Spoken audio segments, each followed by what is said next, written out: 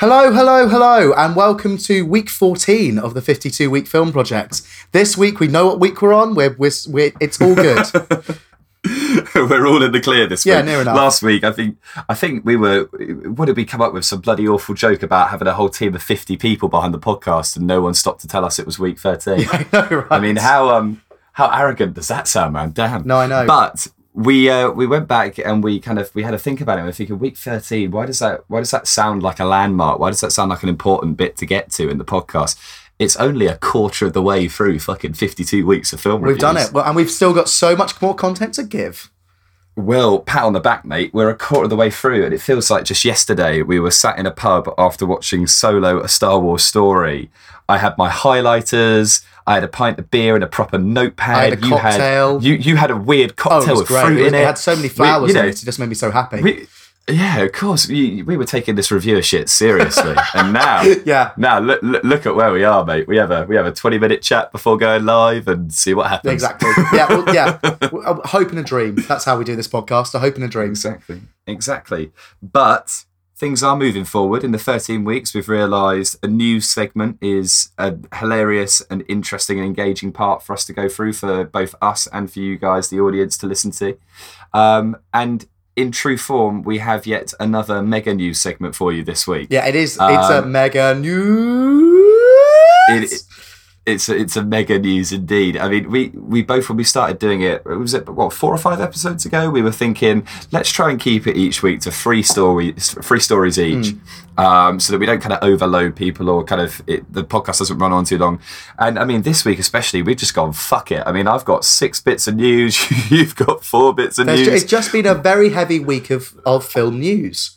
And but mate, it's not just film news. Inside my segments, I've got a bit of video game news and a bit of podcast news. Well, this is I know, right?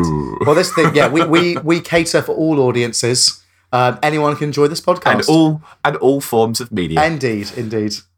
But anyway, without further ado, what's your first bit of news for the week, my good friend? So this is news concerning your favourite actress of all time, Awkwafina. Oh God! So Ocean should have been Ocean 7, mate. No, I know. So Crazy Rich Asians. I've got some facts about this. We were thinking that in our last week's podcast we were going to watch this film at the Screen Unseen. It didn't turn out that way. We watched American Animals instead. Thank God. Yep, I know. But it was the film was projected to gross 18 to 20 million during its 5-day opening. It grossed 26 to 30 million, and its second week grossed 25 million as well, which Deadline Hollywood called unbelievable for the type of film it is. And it's proved so successful that Michelle Yeoh, who was in Tomorrow Never Dies and Crouching Tiger, Hidden Dragon, and Awkwafina are now going to be doing a sci-fi action comedy pick, which is produced by the Russo brothers. The guys that do the Avengers? Yes, the guys who did the Avengers. And directed by, again, another duo of a pair, the Daniels, who directed Swiss Army Man, which is that film with Daniel Radcliffe. Really? Yeah. Did you ever watch that? I have not watched that. I never saw it. I've heard good things though. Okay, all right. See, I think it's a good thing because I'm not a big rom-com fan anyway, least of all American rom-coms. But Crazy Rich Asians is more than that. I think for a lot of people it represents kind of like, it's a big thing for Asian culture to have such a big Hollywood movie. And with so many kind of trend-setting, whether I like them or not, important Asian actors and actresses. So I think that is the reason why it's so successful. I think, according to reviews I've read, it's got a really tight script and it's kind of doing bits for kind of diversity hires in Hollywood. Yeah. Which is with the whole like Frances McDormand inclusivity rider business, I think is exactly where we should be heading now. I think you're right. Personally, not interested in it. No, I'm kind of bored with rom-coms in general. I know that sounds really bad, but I just feel like for me it just sort of peaked when Richard Curtis was doing them, and from then on, and then The Devil Wears Prada, and then that's my peak. I think I respect its place, but personally, I'm just not keen on watching it, but I'm sure if I did watch it, I'd have a good time. So what's your piece of film news, mate? My first bit is TV news. We've finally got a trailer for True Detective Season 3. True Detective, the anthology crime series from HBO. The first season was absolutely mind-blowing. It had Woody Harrelson and what's his face, that crazy geezer that was Matthew in Dallas McConaughey. Buyers. Matthew McConaughey, There we go. that's it. All right. All right. The guy who no one thought would reach the heights he has done after such impressive movies as Sahara. Well, yes. But he was great in anyway, Magic Mike. Yeah, he was great in Magic Mike. But season 1 was a big success. Season 2 with Colin Farrell, and I can't remember the names of the other actors and actresses in it, but anyway, there were some big names in there. Was a bit of a flop. Oh, People Rachel didn't really McAdams like was it. in it as well. Oh, it was. Yeah, Rachel McAdams. And is it Taylor Kitsch? Is that the guy? I think you might be right. Vince Vaughn is also in it. Yes, he is. And he was, people were thinking Vince Vaughn's going to like really blow the shackles off his career like McConaughey did, and he just didn't. No. But anyway, no, so that was a bit of a flop. Season 3 seems to be, from the trailer, going back to what season 1 did best. It's taken a very kind of important or interesting actor. So it's taken Mahershala Ali, who won an Oscar for his role in Moonlight recently. He played Cottonmouth in Luke Cage season 1. He's just done a string of really good roles. He's a really great actor. But they put him in the role as a detective around some kind of mystery in the Ozarks, and they've made it very clear that it's going to span across 3 different timelines. So it's a decade-long story. Oh, wow. And he plays an older version of himself later on in the storyline, which I'm assuming you will see in every episode. So do you think It's he will anything like season 1. follow on similar lines to season 1 then? I think so. I think because season 2 didn't do that, and I think it was something that was really loved about season 1. So I said this when season 2 ended. I remember we spoke about it, like a year and a half ago, and I said the reason I'm excited for season 3 is because season 2 did so bad that they need to lick their wounds, work out exactly what worked well and exactly what didn't work well, and just drive it into season 3. And I think there's potential. Once you've learnt from those dazzling highs and those baffling lows, I think season 3 could be better than anything that's come before it. Exactly. And they picked a phenomenal actor to return with. Yeah, very exciting. Like, it's a really exciting hire. So yeah, it should be good. That should be very Comes out in good. January. So my second piece of film news is that there is now a Quiet Place sequel planned for 2020. What? Oh no, really? Yeah, well, I was going to ask you your I don't know opinion if on I'm a this. fan about that. Well, yeah. So go on, tell me the details. Give me the details. Give me the goss. It's released for 2020. The guy, Josh Krasinski, is that his name? Or John Krasinski? John Krasinski. John Krasinski. That's it. He has got a couple of other films that he's filming at the same time. So he's in the process of trying to write the script and film, but he's got a lot of other things he's doing. I mean, the guy's quite like a multimedia guy. He's always doing lots of different things. Well, brief side note, one of my smaller bits of news was just to bring up how he is starring in the lead role in the new Tom Clancy's Jack Ryan series on Amazon Prime. And I watched the first couple of episodes yesterday. It's surprisingly good. Is it? Like, there's something unbelievably likable about him, just in general, but also it is like, I looked at it, I watched the trailers and I thought, oh, this is just going to be such an average, by-the-numbers Homefront ripoff. What's it? Homefront or Homeland? Homeland ripoff.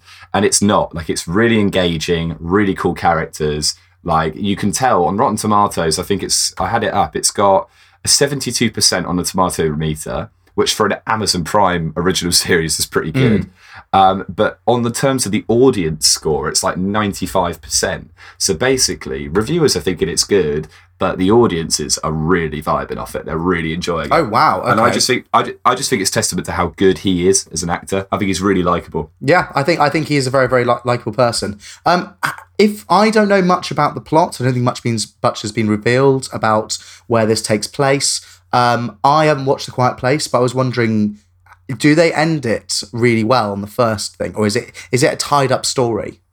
For example, I think it doesn't have a conclusive ending, but it has a satisfying ending. I think anyone who has watched it will agree that it ends well enough to not require a follow up, and I think maybe a follow up either immediately after the events of the first film or with the same characters would probably be a bit of a misfire, because I think they've done it. Like, they've done that group. I think that if he did another film now, I think there's a lot of scope for introducing a new set of characters in the same world. So like, I was thinking that Fear of the Walking Dead, like, in a way. Yeah, literally. So taking the exact same setting, but following a new group of people. And that maybe, if they moved location slightly, even if they only moved it like to somewhere else in the United States that has also been attacked by this series of monsters, they could give it a whole new style. They could play with whole new kind of horror features. They could have a brand new cast, and they could possibly even, if it was a new environment, introduce other versions of the creatures and not just limit themselves to the exact same ones that are in the first film. So I think it could work. I think there's space for it. I worry that it maybe won't be as appealing the second time round. Yeah, I get that. So what's your second piece of film news, mate? My second bit is video game news, mate. For goodness sake. So have you going off the walls? Have you heard that the Spider-Man PlayStation 4 game is coming out next week? Yes, I've been. My Facebook ads, all it says is the Spider-Man games. Yeah, mate. So it's coming out on Friday. I'm really excited for it. I'm gonna have to out of nowhere cough up about 48 quid to buy it. It's a fucking joke how much these games cost now. But anyway, there's been a big thing which has been tagged #Puddlegate. I don't know if have you seen this anywhere? No. Oh, mate, so it's all over Twitter. Basically, when they showed gameplay footage of the Spider-Man game at EA back in June, no, not EA, sorry, the E3 convention. They showed this. They showed it in all of its graphics, all of its glory. It looked really stunning. And then recently, they've kind of showed the same kind of level of the game, and it looks different. The graphics don't look as good, and people have commented on it. And the bulk of the concern has been that in the original shot of this one bit of the level, there are these beautiful puddles on the floor, and they look really detailed, and you can see shadows in them and everything. And those puddles are not in this new version of the game that people are playing that's ready for release. And so people have been up in arms online like, what the fuck? Like, Insomniac have taken the puddles out of the video game. This is heresy. Like, people have been freaking out about it. And Insomniac eventually kind of responded, and it's a really boring response, but they gave some explanation for how they haven't actually downgraded the graphics. It's not a conspiracy theory. It's just like, there was a reason for it. It was completely logical.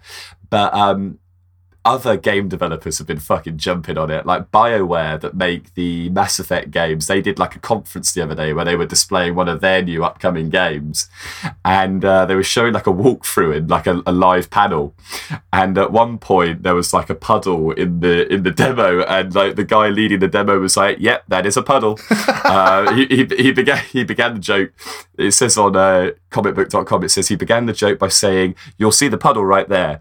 He continued to jest about the entire Spidey debacle by saying, "So, before we move on, there's a 98% chance that puddle will be changed, moved, or reduced." That's a good joke. I like that. Oh, it's just so unfair. But yeah, that was Puddlegate. I tell you what, because I've got 6 bits of news, I'll ram another quick one in. Yeah, put another one now. So, It, Chapter 2, is currently filming. The sequel to It from last year, which was a fantastic success, had a load of kid actors in it, but the new film, they're all going to be grown up, and they're going to be replaced by actors such as Jessica Chastain, James McAvoy, Bill Hader, like really, really cool cast. But essentially they've released a picture of the filming, and it confirms apparently an iconic scene from the It book where Pennywise the clown is sat on the shoulder of this big statue in the town of a guy called Paul Bunyan. And apparently in the book, one of the characters isn't scared of this, so Pennywise gets frustrated and transforms himself into the giant statue and like runs down the street chasing the kid. And you look at the picture, and it's of this giant like lumberjack with Bill Skarsgård sat on it, and you think if where they're going with this is exactly the same, and this giant statue is going to come to life, it's going to look fucking cool. Yeah, it'll look awesome. It's going to look really good. Yeah, they did. Did they have the budget to do that in the previous It film, or did they just cut that scene out? Yeah, they had quite. I think no, because it's in the part of the book where they're all grown up. Oh no, I was talking about the TV movie. I do apologise, not the. Oh no. So this is the sequel to the film from last year. Yes. But I was saying that the TV movie did both parts. I get what you mean. I don't know. I haven't watched it. Ah, okay. But yeah, maybe. Go on, hit me with your next bit of amazing news. Hit me with your rhythm stick. This is Avengers 4 news. Very exciting. Ooh. Yeah, I know, right? What a shit film. There aren't going to be any superheroes in it. So essentially, there's been some reshoots in the Avengers 4 set, and really, yes. So due to sort of spoilers and etc., a thing called Atlanta Filming has reported that based on the information, like through the locations they are reshooting in, the crew will be heading back to Wakanda, and it looks like that's going to be a big part of the film, which kind of confirms that Black Panther is going to return in some way. However, I think the characters returning is a no-brainer. Yeah. Like, because I mean, we've got another Spider-Man film confirmed, but I mean, what's your theory? Why do you think they've done this? I don't know. I don't know why they would reshoot Wakanda scenes in it, because from what I was thinking, most of it would happen. Well, I suppose the Wakanda is where all of those superheroes died. So maybe they're reshooting who's dead and who's not. To me, mate, I think it's the fact that Avengers 4 was shot back to back with Avengers 3. They had no idea how big Black Panther was going to be. And correct me if I'm wrong, but hasn't Black Panther grossed more money than Infinity War? I think it might have done on repeat viewing. Yeah, I'm pretty sure it has. But I think what they're doing is they're reshooting to include more Black Panther and Wakanda because they overshot and didn't realise how important he was going to be, and have now realised, if he's such an adored character, we need more of him in the film than the minimal screen time he's currently got. And I think in Avengers 3, the same thing happened. I remember reading articles at the time saying that the scenes with the extended Black Panther universe of the people in that, those were buffed up a bit in the editing stage. So more scenes were put in than were originally going to be in that film. Very exciting news. I'm a big fan of that sort of Wakanda storyline. I think it's really good. Yeah. And the film's great. So I'm happy. I'm happy with that. Yes, same here, man. I think the more Black Panther, the better. I mean, we're probably not going to see another Black Panther. We're not going to see a Black Panther sequel until at least 2020. So, I mean, it's definitely not going to come out next year, is it? I was also thinking to myself the other day, surely we are just around the corner from getting a Captain Marvel trailer. Well, I was thinking the same thing as well. Surely this is the time, because the film comes out in November, doesn't it? No, mate. It comes out in March, but the general way things work is advertising and an initial teaser trailer tend to release 6 months before the film. Yep.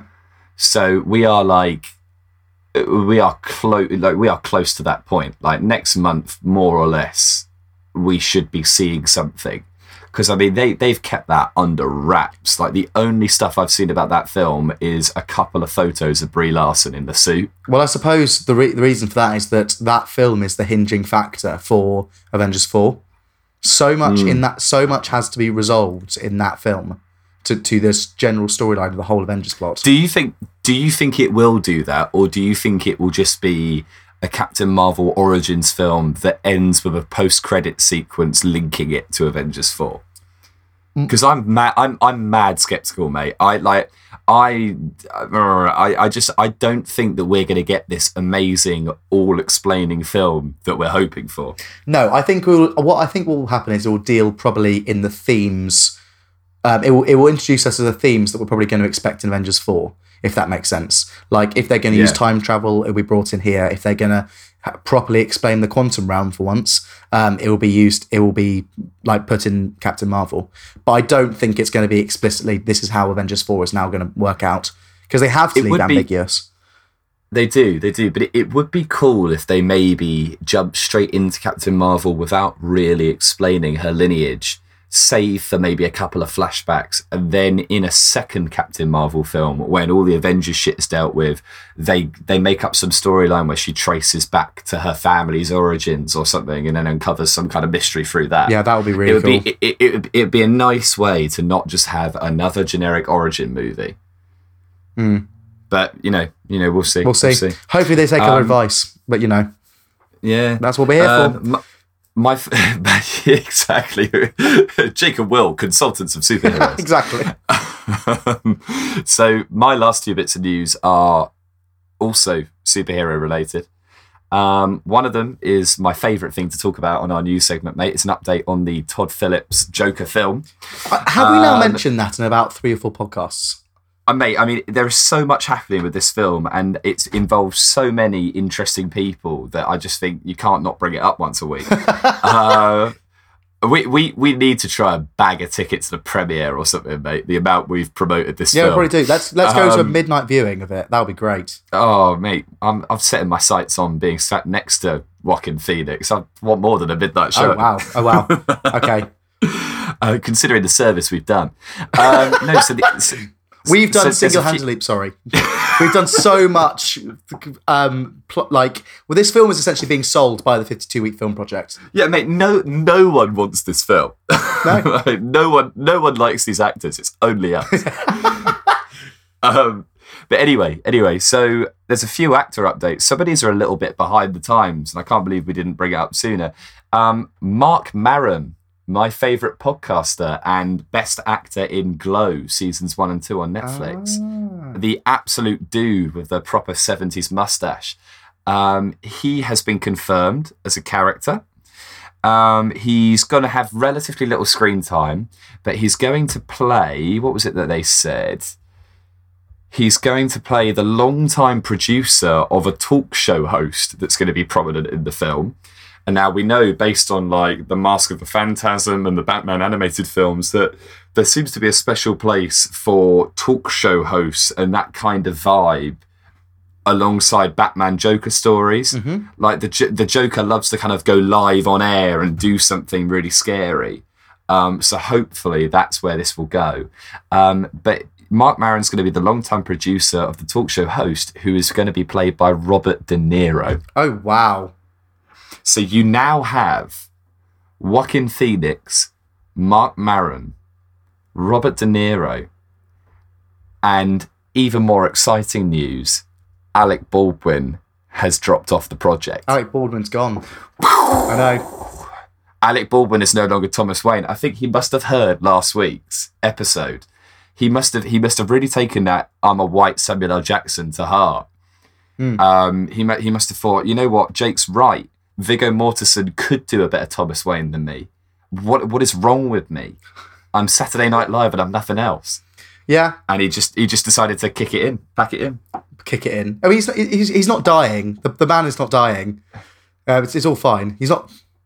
Well, packing it in, that's a thing, surely. But no, so that's the update on the Todd Phillips Joker film. The only other update I've got is Kevin Smith came out the other day and was defending the budget for it. So the budget's $55 million. And Kevin Smith has been like, you know what, I think I can perceive this being the best superhero movie in years. Like, they're taking a leaf out of Logan's book and they're doing it proper. They're doing it gritty. They haven't confirmed that it's targeting an R rating, but it's long been assumed. And so the best bit of news, like the icing on the cake for this film, would be to find out that it's going to be an 18. I think so. I still have my Suicide Squad worries, though, because Suicide Squad is this film that was promised. Suicide, in a way, I know that it's a very different Joker and Suicide Squad, but Suicide Squad promised us this gritty... Are you able to say it properly? Suicide Squad. Suicide Squad. Suicide Squad, yes. That film. Irish wristwatch. Yeah. Red lorry, yellow lorry, red lorry. Anyway, it's okay. I'm better now. Now I've done my voice warm-up, it's all fine. Yeah, so I think Suicide Squad could have been that film and then just wasn't because of reshoots. And I worry the same thing might happen with the Joker. But the talent is good in this Joker film. I think Joaquin Phoenix signing on to something like this goes, and Robert De Niro and Mark Maron, 3 very stubborn, very good actors, goes a long way to proving, alongside the low budget, the director doing it, and the possible high age rating. I think it goes a long way, much further way than Suicide Squad did, to showing that it means business. Like the problem for me with Suicide Squad was, there were so many different people involved, so many different companies. That film needed to make a fuck ton of money. So they were like, we need to make this a 12 so that we can appeal to all target audiences and so that we can smash it out on ticket sales. And they fucked it. Yeah. If they'd had it as a 15, maybe even an 18, gone a bit gory, gone a bit more X-rated, like they would have sold more tickets, placing faith in the audience. And look at Deadpool. Like, we know that R-rated films and R-rated superhero films work. Absolutely. Absolutely. Well, I mean, not a huge fan of the sequel, but I'll let it off because I'm sure the third one will be brilliant. Yeah. Final bit of news from you, my friend.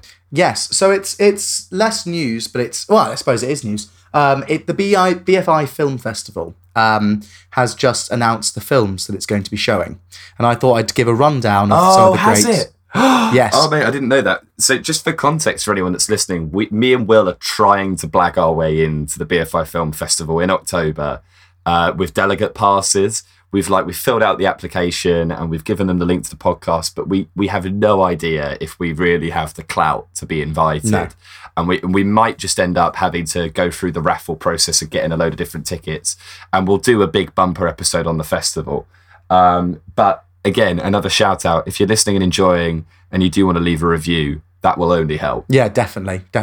Because this is not just leave a review now. This is get Jake and Will to the BFI Film Festival.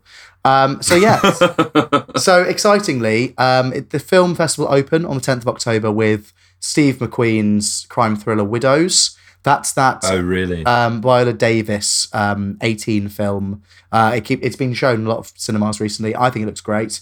Other films of note are Beautiful, Steve Carell and Timothy Chalamet's film is being released then. Really? What about the father and son? Yeah, oh, mate, which looks we've got to get into this. Yeah, it does look really good, doesn't it?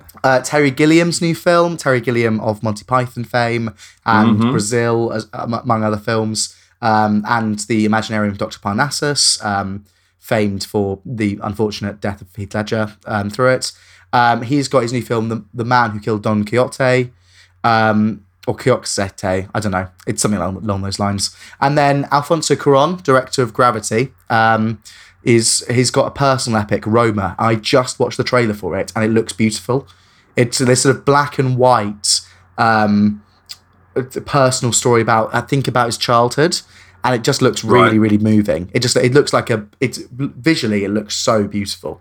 Mate, there are. I'm just on the screen as well. There are so many films on here, like that just look phenomenal. Like they've got that film, The Favourite, by Yorgos Lanthimos, the guy who did The Lobster. Which has got my gosh, yes! It's got Olivia Colman, Emma Stone, and Rachel Weisz all playing like royals that just fuck around. You've got the new Coen Brothers film, The Ballad of Buster Scruggs, the Western. You've got fuck, man, it looks so good. You've got The Front Runner, which is the new Hugh Jackman film about the disgraced politician who was the front runner in the election in the 80s. Yes. Who had an affair. You've got the new Michael Moore film, his new documentary. Oh, really? Yeah, what's that called? Been showing. I think it's Fahrenheit 11/9. Yeah. Or something like that. Or is it 9/11, mate? It might be Fahrenheit. I thought Fahrenheit 9/11 was his previous one. I think he's already done that. Oh, so has he just kind of turned it round? I think so. I'm not fully certain, but I think I read it as 11/9. And I was thinking that sounds odd, but yeah, that very exciting. I think I'm most excited probably about Beautiful Boy, Steve Carell, yeah. Timothy Chalamet. If we don't get passes, we need to get online and get tickets to that. Absolutely, because that'll be a good week for us to review some exciting new things, possibly months before they even come out. Exactly, and we will have the scoop. We will have the scoop, even more so than Screen Unseen, where you guys can see American Animals next week. It's not quite exactly. It's not fully revolutionary, but it does make us feel quite important. Exactly. Well, good stuff. Well, we will figure that out. My final bit of news, mate. We're coming up to half an hour, which is good. I think we've gone through quite a lot quite quickly. Did you know that there is a Marvel scripted podcast? No. Marvel have dipped their toes into the podcast game, and they have released a 10-episode radio drama podcast in association with Stitcher called Wolverine: The Long Night. It's already out on Stitcher, but you have to have a premium membership for it. The reason I'm mentioning it now is because it's coming out on Spotify, Pocket Casts, insert every other platform here on the 12th of September. Right. The actor Richard Armitage is voicing Wolverine. Oh, wow. I know. And you can go and listen to a little bit of it now on Spotify, and he sounds fucking amazing. He sounds really, really cool. And there are loads of people, apparently, for the people that have already listened to it, they've absolutely loved it. And it's looking as if Marvel are going to develop a kind of podcast expanded universe. Gosh, they really are controlling most of media now at this point, aren't they?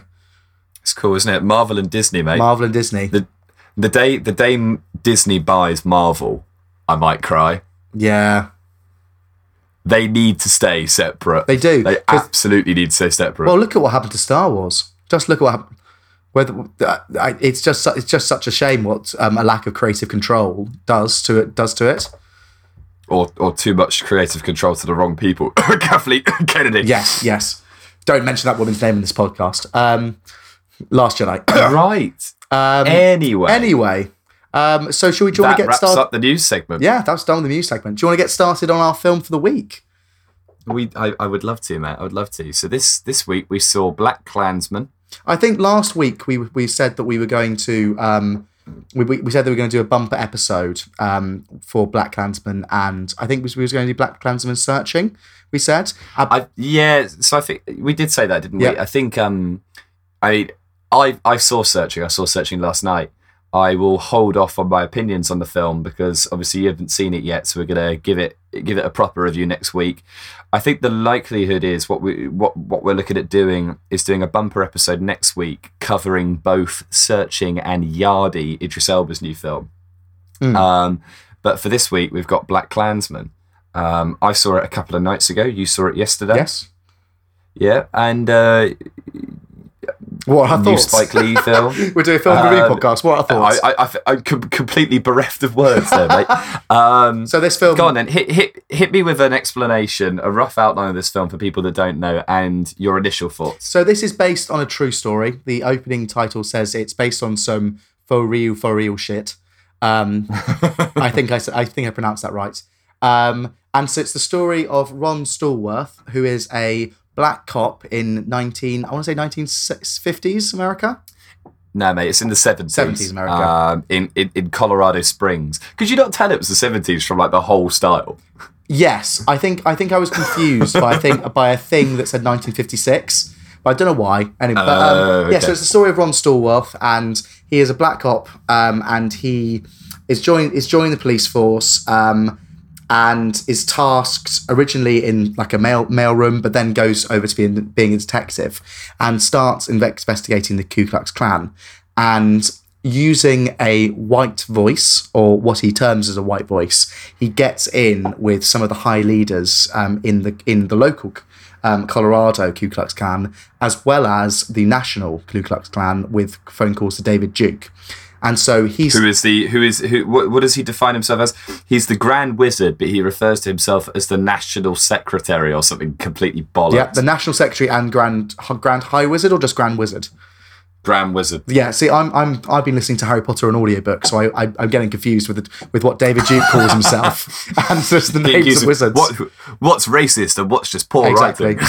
and so they then have to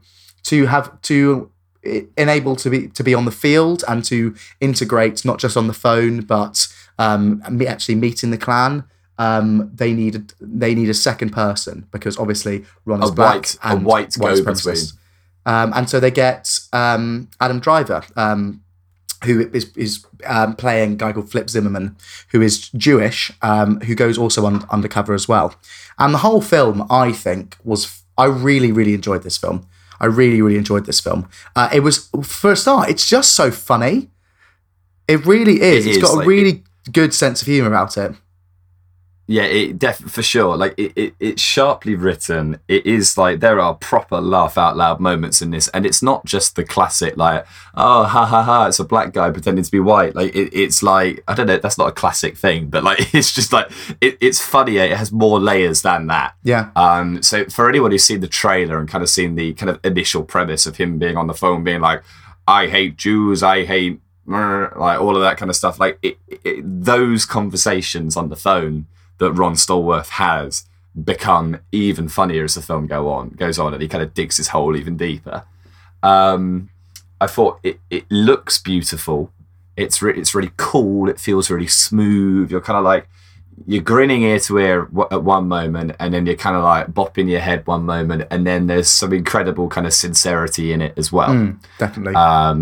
And that 100% comes from the coalition of Spike Lee and Jordan Peele, because they're both, you know, established black figures with impressive black voices who do a remarkable job of kind of breaking that down for people that maybe haven't experienced it, or who are maybe trying to explain it. I think also that Jordan Peele's influence, I know he's not an executive producer on the film, but he's a producer. But with the whole the fracas, if you will, of the Golden Globe scenario last year, where his film was marketed as a horror, it then got put in the comedy nomination in the Golden Globes, and then after that, Jordan Peele says, no, actually, it's a documentary. I think that all three of those aspects, comedy, horror, and documentary, are really seen throughout this whole film. You've got the horrors of the what is happening on both sides, actually. Sometimes you are looking at, in the film, you are presented with a Black Power movement of the local universities. I can't remember the name of it. It's essentially the African American Society of that university, and this is at the time of Malcolm X, and this is where black people want to reclaim power over this, and so you've got these two completely different ideologies fighting, and how they, both sides, both white and black, are quite scary, and how everyone is just getting wound up. It feels like there is going to be a inevitable crash. No, completely. What I really, really respected about this film was it showed the strengths and weaknesses of both sides of the issue. So they kind of like they have an interesting use of. They have an actor playing Stokely Carmichael, who was a very real, very aggressive Black Panther advocate and speaker, who did a lot for the movement, but also was kind of condemned for, you know, advocating violence, and many people kind of thinking, you know, that's not the way we should be. And there's a bit in the film where he's kind of giving this talk, as Will said, in the college, you know, the student union or whatever, and he's saying like, arm yourselves, brothers, because it's coming and you need to be prepared, kind of thing. And you understand that sentiment, you understand why they've been wound to that point, but you're also kind of, for black directors to show that, yeah, that's also quite terrifying, and also to show that not every African American agreed with that, not every African American wanted that to be the solution, kind of thing. Like that was cool. I really liked the way it struck a middle ground, and I also really liked the way it had white characters in the film. You know, it was not afraid to show kind of unflinching racism that is representative of the times, but it showed white characters who looked way beyond that in both the police force and not. And what I thought was particularly engaging was the kind of the trio, the ragtag bunch that was made up of the guy who played Ron Stallworth. Do you know the name of the actor? Yes, I do. I also have a Will Paxton fun fact about him as well. John David Washington. God. So John David Washington, I haven't seen him in anything before, and he was a very good lead. Well, interestingly, so he's in the TV show Ballers, which I've never seen. He's done a couple of other films. That's The Rock's. Is that The Rock's TV show?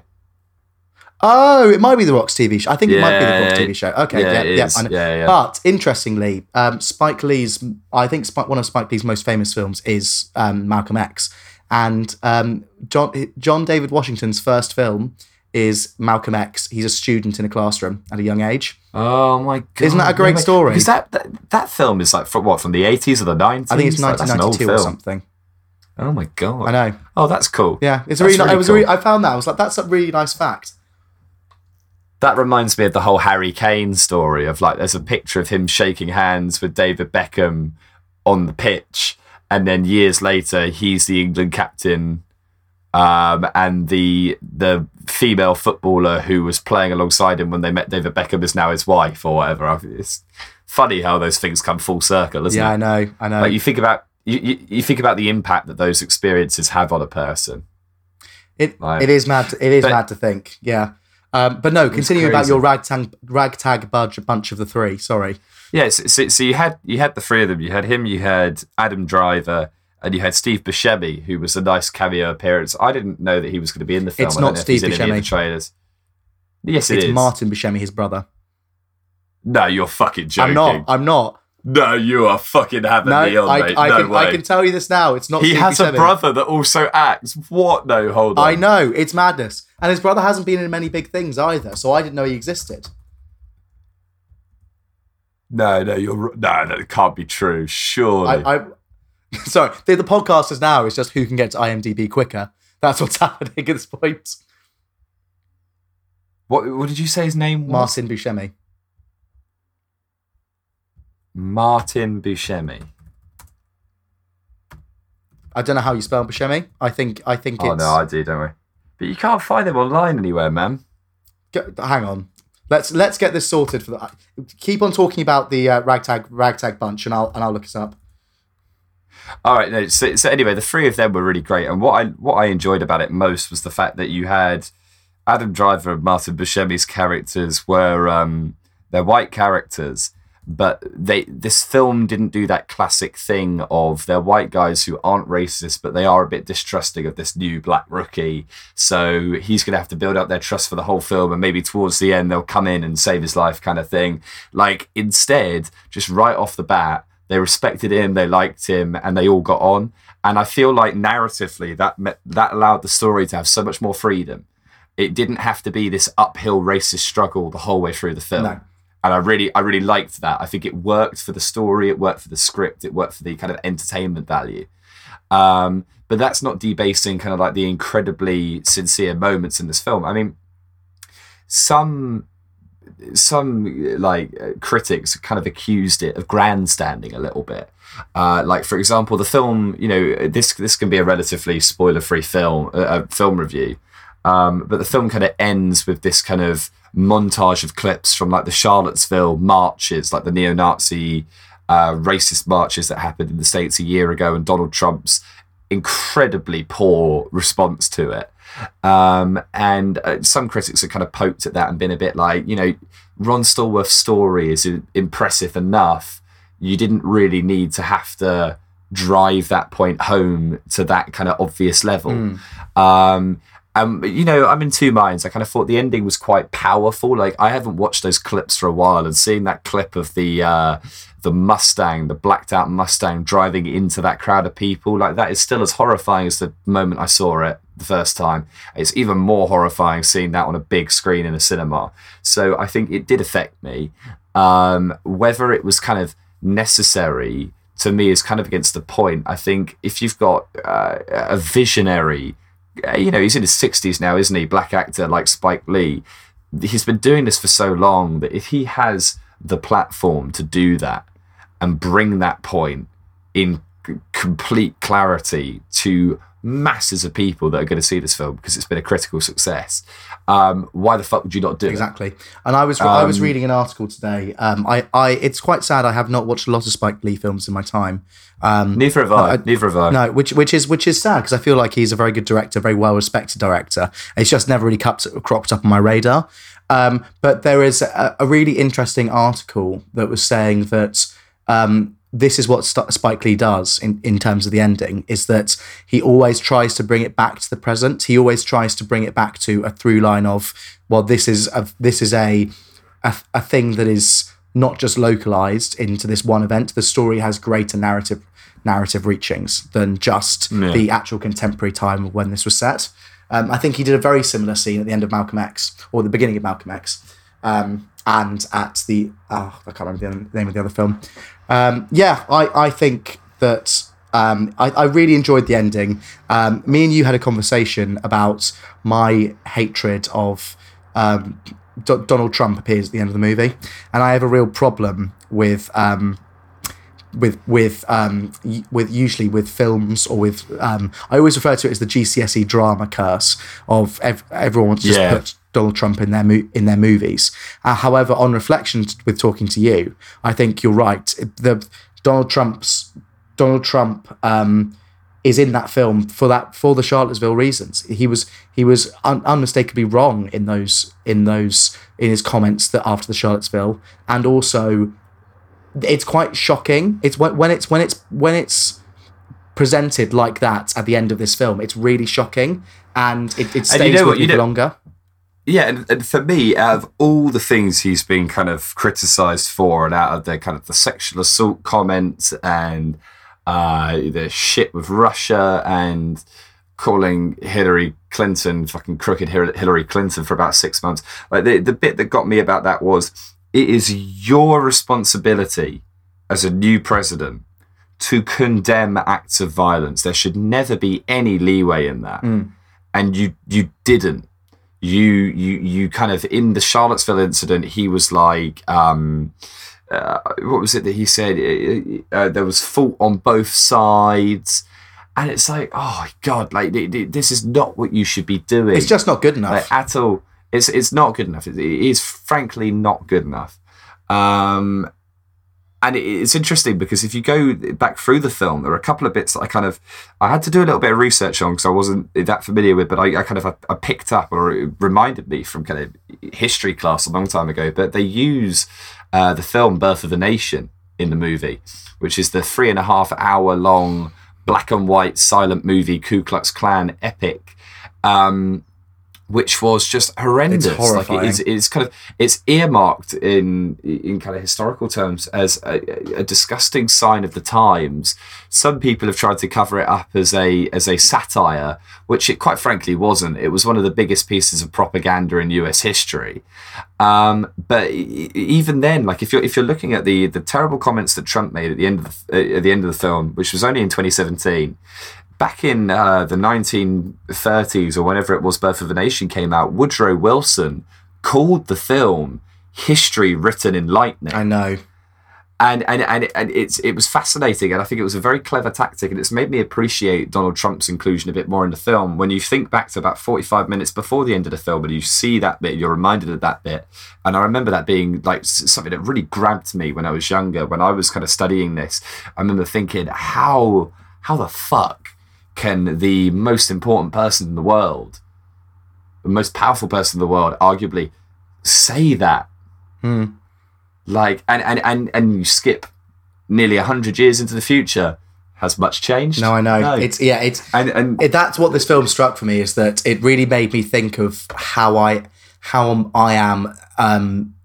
Just not in terms of like how I interact with people of color or people of different races or creeds or sexualities, etc. I think it just made me think of the fact that it's still institutionally here. There are still cases of the Ku Klux Klan operating, and it doesn't have to be as severe as that. But there are still acts of violence to color people all the time, and I think this film, more than any other film recently, I think you hear it on the news and you see it, and you watch things like The People versus OJ, and it's a big theme in that. But I think this film really made me get to grips with that in a lot, because it was just so in your face. I think this film also, for me, it ended up being a lot more dramatic and sincere than I predicted it would be based on the trailers. Don't get me wrong, it's still laugh out loud funny. It's very stylistic. Personally, I'm not a big Adam Driver fan, but I feel like in this element where he was kind of playing a bit of a sarky character, he was thriving. I thought he was really entertaining. But yeah, it is a lot more serious than I thought it was going to be, which isn't to its detriment. Just based on the trailers, I don't think you foresee that. No, I foresaw it as being a wacky, zany film. But maybe that's kind of part of it. Maybe they didn't want you to know how serious it was going to be until you sat down to watch it. Like luring you into a false sense of security, almost. Yeah. Yeah. Yeah, definitely. There was one of the other tidbits that was quite interesting was there was a cameo by Harry Belafonte, who is essentially he's the king of Calypso, very, very successful African-American kind of Jamaican singer-songwriter. And it's the scene where he's sat in like the Black Student Union or the Black Caucus, and he's kind of retelling the story of Jesse Washington, who was the man who was kind of lynched in front of the baying crowd. That was particularly haunting as well, because that's something that I've studied again, and it was kind of just seeing that they've got someone so prominent in African American culture into the film to kind of talk through it. It just made it feel all the more real. Yeah, I agree. They blended the lines. So on a more positive note, even though we're saying very positive things about this review, but it's quite a heavy film in lots of ways. But let's just talk about Alec Baldwin. Oh, mate, don't. So go on. No. This is your quote. I was last week on the podcast. I was shocked into silence by Jake's assertion that Alec Baldwin is the white Samuel L. Jackson. And then he turns up in Black Klansman, and it's mad. Yeah, I missed the first couple of minutes of the film, but from what I gathered from you, he essentially plays. It's deliberately done, but he plays a white conservative Republican man who's kind of shouting vitriol, like shouting pure hatred. And granted, I think it's probably quite a clever tactic for a film like this, but it just for me furthered the whole, God, Alec Baldwin will take anything that comes his way. Yeah. Like, I don't know. I just think, I don't know. He bugs me, man. He really bugs me. Well, it's just the fact that he's now cameoing in.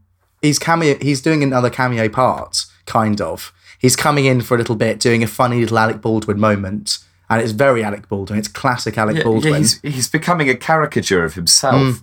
And it's just another nail in the coffin for Alec Baldwin. I think not nail in the coffin for Alec Baldwin. I still like his Donald Trump. I think he's still a talent, but I think in terms of his acting career, he has got to reinvent himself quickly. Otherwise, he will get lost. But I also think that this film kind of oozed clever casting and characters, and I think the idea for that moment where you've just got this guy shouting hate at the screen is quite impactful. But having him in it, I don't know. For me, it kind of reminded me of when Game of Thrones put Ed Sheeran in. Yeah, and it's like, yeah, I get it. Like, you're putting Ed Sheeran in for a bit of Game of Thrones where it's singing, and Ed Sheeran's good at singing, but that doesn't mean that it will work. Like, yeah, okay, so we've got a scene in Black Klansman where we need an aggressive white guy to shout a load of stuff at the screen. Yeah, brilliant. Let's get that. Who is it? The white Samuel L. Jackson. Yeah, Alec Baldwin. Let's get him in. Doesn't mean it's going to work. For me, it just felt like SNL all over again. And I've watched it back, and I just think that it kind of. If I had sat down after our last week's rant about him and watched the whole of that scene rather than walk into the cinema kind of when it was finishing, I think it would have blunted the film for me, at least for the first 20 minutes or so. Yeah, I think you're right. Because I would have had a perception problem. I would have thought, oh, okay, so is this going to be that kind of film that makes those kinds of decisions? And it doesn't. It's a great film. No, it's a great film. But, I don't know, no more Baldwin. No more Baldwin. No more Baldwin. We can't start Go back to 30 Rock. We can't do it. Get Alec Baldwin has got 13 brothers that can also do stuff. Yeah, and hasn't Alexander Skarsgård got about 20? Exactly. Give them some fucking roles in Hollywood. And speaking of brothers, it's Michael Buscemi. Michael Buscemi. So has he acted in anything else? He was in. I'm on the Surely page. He has. Yeah, he's in Blended. I don't know if that's Drew Barrymore. Oh, mate, he's in Animal Adam Factory. Sandler thing. What else is he in? Honestly, it doesn't look like he's in lots. He's in Nurse Jackie. I had no idea. I had absolutely no idea that it wasn't Steve. That's baffling. Steve Buscemi, mate. Sorry, I just enjoy staying Steve Buscemi like that. Like But he looks just as creepy as his brother. if not a bit more so, because I'm used to Steve Buscemi now. Like I've seen Steve Buscemi crop up, but he is terrifying, Michael. Okay, so anyway, coming round then. What do you want to go to Critic Quote Awards? Let's go to Critic Quote Awards. Yeah, do you want to do my best description? Yeah, what did you have for best description of the film, mate? This is from Katie Walsh from What the Flick. Pretty quick quote. A masterful tension of I'm going to make you laugh and I'm also going to make you feel really weird and uneasy. That was in quotes. Yeah, I like that. I think that's pretty representative of what this film does. I think it's pretty bang on, yeah. I don't think it gets too weird. It could have got weirder, but I think maybe that would have sacrificed some of the kind of sincerity. Yeah. My best description comes from Philip Seymour Semlin from Time Out. I genuinely thought you were about to say Philip Seymour Hoffman. I was like, he's back? Yeah. He's alive? Dun, dun, dun, dun. So Seymour Semlin says, veering from a blaxploitation spoof to an undercover thriller and ending with a no punches pulled real life coda, Black Klansman is riotously fun 1 minute and savagely biting the next. Yeah, definitely. I think there's one looking on Rotten Tomatoes this week. There wasn't a lot of negative criticism for this film. Everyone either liked it or loved it. That's what I've seen. I did manage to have a savage quote, which I think kind of runs along from what I've sort of already said about grandstanding. My most savage one was from Andy Lee from the shock horror, the Daily Express. Oh. I hope no one heard that. No. So Andy Lee said the film might have had a wider impact if Lee had resisted grandstanding and allowed Stallworth's tale to speak for itself. I do get it to a degree, but I don't think it overdoes what it does. Mm-hmm. I get that. I think this film it does tread a fine line of it could have gone a little bit too hammer home on the kind of political point, and it kind of gets to that line but doesn't. Yeah. Like we could have walked out of this film thinking, Christ, like it really did make it very clear that this was the main point of the film, and it got there, but it never kind of stepped over. I think that I can understand that criticism because I think I really enjoyed the majority of the film, but the climax where there's a bomb threat. It doesn't happen in the book, which is interesting. The department just gets shut down for the similar reasons. There's no big event or threat that happens in the book. However, I just felt that bomb threat wasn't. I didn't feel too tense about that. Whereas the whole rest of the film, I felt more tense with it. I felt more tense with Ron being in.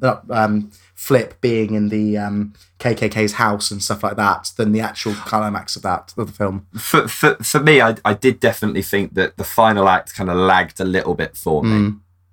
It wasn't quite as engaging. I also think that the guy who played David Duke, the Grand Wizard, was very good. I think the guy who played the main KKK guy that Stallworth first contacts is, funnily enough, the guy who plays one of the hot teachers in 90210, which was just a bizarre change, a bizarre transition in his career. You watched 90210? Yeah, of course I did, mate. All 4 fucking seasons. Well done. Years ago. But no, it was cool to see him in it. I thought the other KKK members were a little bit hit or miss. I didn't think they were that great. I thought there was the one classic drunk, slightly spazzy one, and I thought I really loathed his appearance in the film. Do you remember his name in the film? No. Do you know what his name is? Because this freaked me out.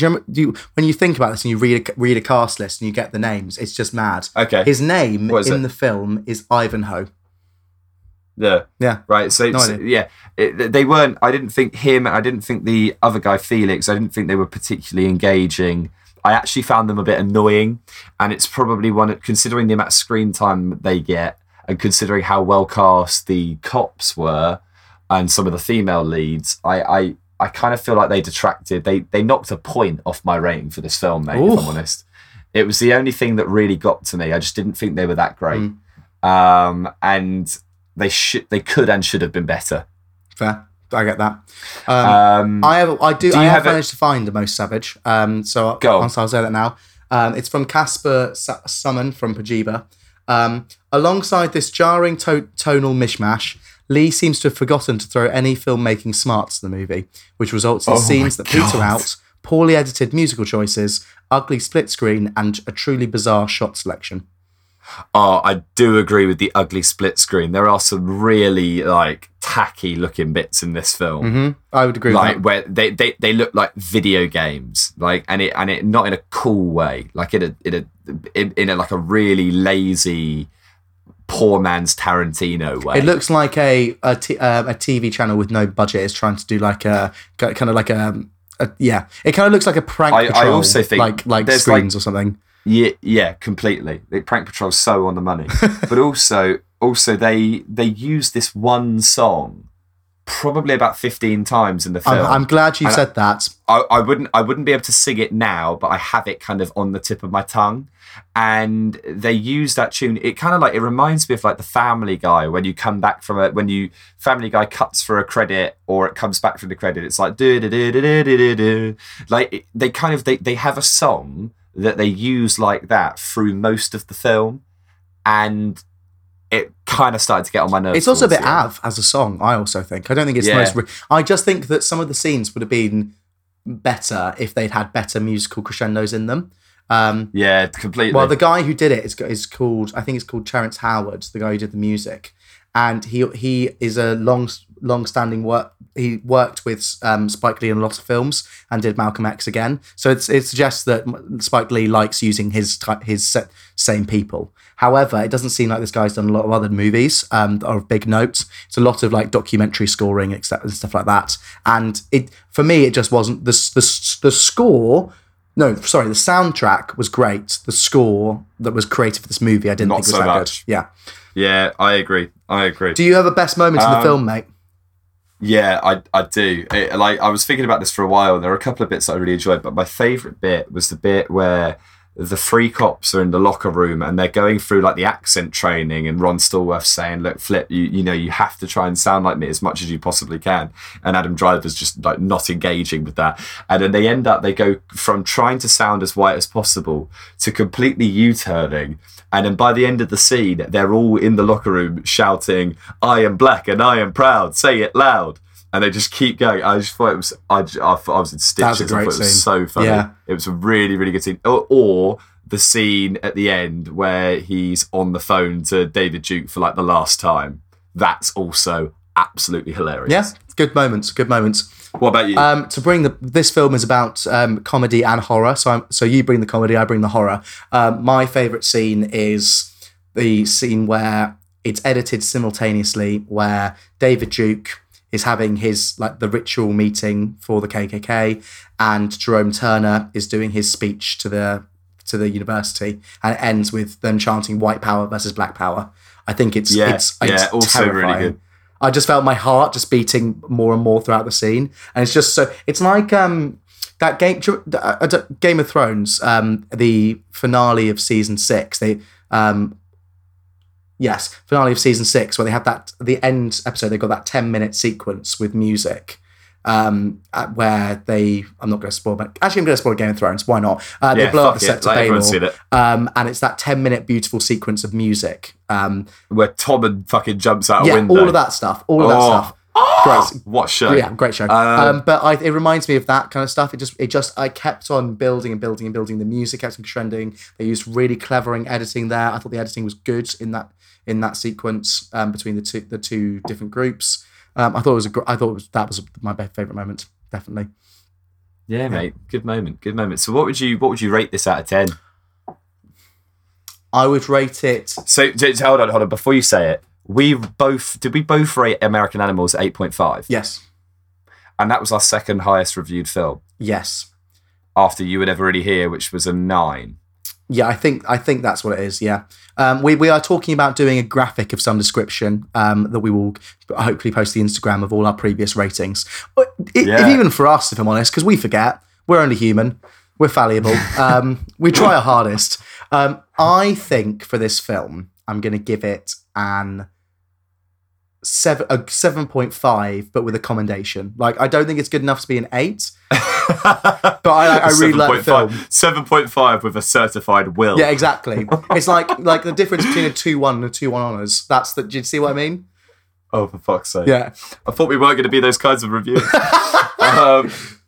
Yeah, no, I get that. It's like I really want to give it a good rating because it is a good film, but it just, in so many parts, it didn't do it for me. Towards the end, I got a little bit bored, and I appreciate what it's doing, but it wasn't groundbreaking. I'm going to give it a 7 out of 10. Fair enough. I thought the way, like, not to just compare it to American Animals because they are massively different films, but the way there were bits in that film we watched last week where it felt like that was fucking like a knife going into my gut and twisting, and it was like, oh, this is so fucking intense. Like, but equally so fucking funny. Like, it was another film where there was just boatloads of sincerity, but also boatloads of humour. And I just think that American Animals managed that in such a better and more interesting way. 7 out of 10 for BlacKkKlansman. Yeah, I think in this podcast now we're going to have recurring subjects of Awkwafina, Alec Baldwin, and American Animals being such a great film. I think those are our 3 things we can run with. Yeah, man. I mean, see, that's the thing is, after having watched it a couple of days ago, I'm not in a massive rush to watch BlacKkKlansman again, but when it actually comes out in cinemas properly, I'm kind of keen, if I get the time, to go and see American Animals again. Yeah. Like, I enjoyed it that much. It was a really good film. Definitely. So next week, Yardie and Searching. Now, I've already seen Searching. And, you know, like, I'll say my opinion is positive. It's a very, very unique film. I'm looking at Jake's expression over intense. Skype, but I'm not sure how positive it is. No, it's no. Like, for real, it's good, and I'm looking forward to knowing what you think of it, because I went into it thinking, I know this has been reviewed well, but I really don't like the trope of having a film all run through like social media. But it's a lot cleverer and a lot more heartwarming than I thought it was going to be. But more on that next week, mate, and more on Yardie. Yeah, all very exciting stuff. Which also looks like a very cool film. And then beyond that, I don't know what we're going to review, because the reason we're doing a double bill this coming week is because we've got 2 great films out. But the following week, I haven't seen anything yet. I know that The Predator is coming out soon, and we do need to check that out. I haven't watched any of the Predator films, so I will need to watch. I'm probably going to start from now, rehashing my memory on Alien, and then the Aliens film, etc., and then start doing the Predator ones as well. Because good idea, man. Yeah, I think that's a good shout. We could do a big sci-fi episode. Yep, and then next week, it's very exciting. We're going to the London Podcast Festival. Of course, I forgot about that. Yeah, it's very exciting. Yeah. We're seeing such good podcasts like A Gay and Not Gay. We're watching, is it Vitrosity? Yeah, hold on. So we're seeing, we're going to be wearing 52 Week Film Project merch. It's amazing. We have merch. Which is, we're really fucking excited about. So if any of you do see us there, I fucking doubt that's going to happen, then do come over and say hello. Me and Will are planning to see, on the Friday night, we're going to see the Empire Film Podcast do a live recording. On the Saturday during the day, we're seeing Victoriosity, which is a fantastic podcast. It's like a live dramatic storytelling about a kind of a Victorian crime mystery. And then, in the evening on the Saturday, we're going to see A Gay and a Non-Gay, which is basically me and Will. It's this podcast. without specifically reviewing films. Yeah, it's this podcast. If we were better, essentially. No, I'm joking. Yeah. Oh, for sure. No, that is absolutely it. So it'll be. I mean, I don't know about you, Will, but it's the first time I've ever had any contact with kind of real podcast performers and kind of real podcast fans. So it'll be quite the experience for us. I think it'll be a really good thing to go to, especially to like we are quite new to this community. I know we're a quarter of the way through our 52 weeks, but we've still got a lot to learn, and it'll be really nice to go to London and meet people that are doing podcasts, that enjoy podcasts, and get some consumer feedback and if anything as well.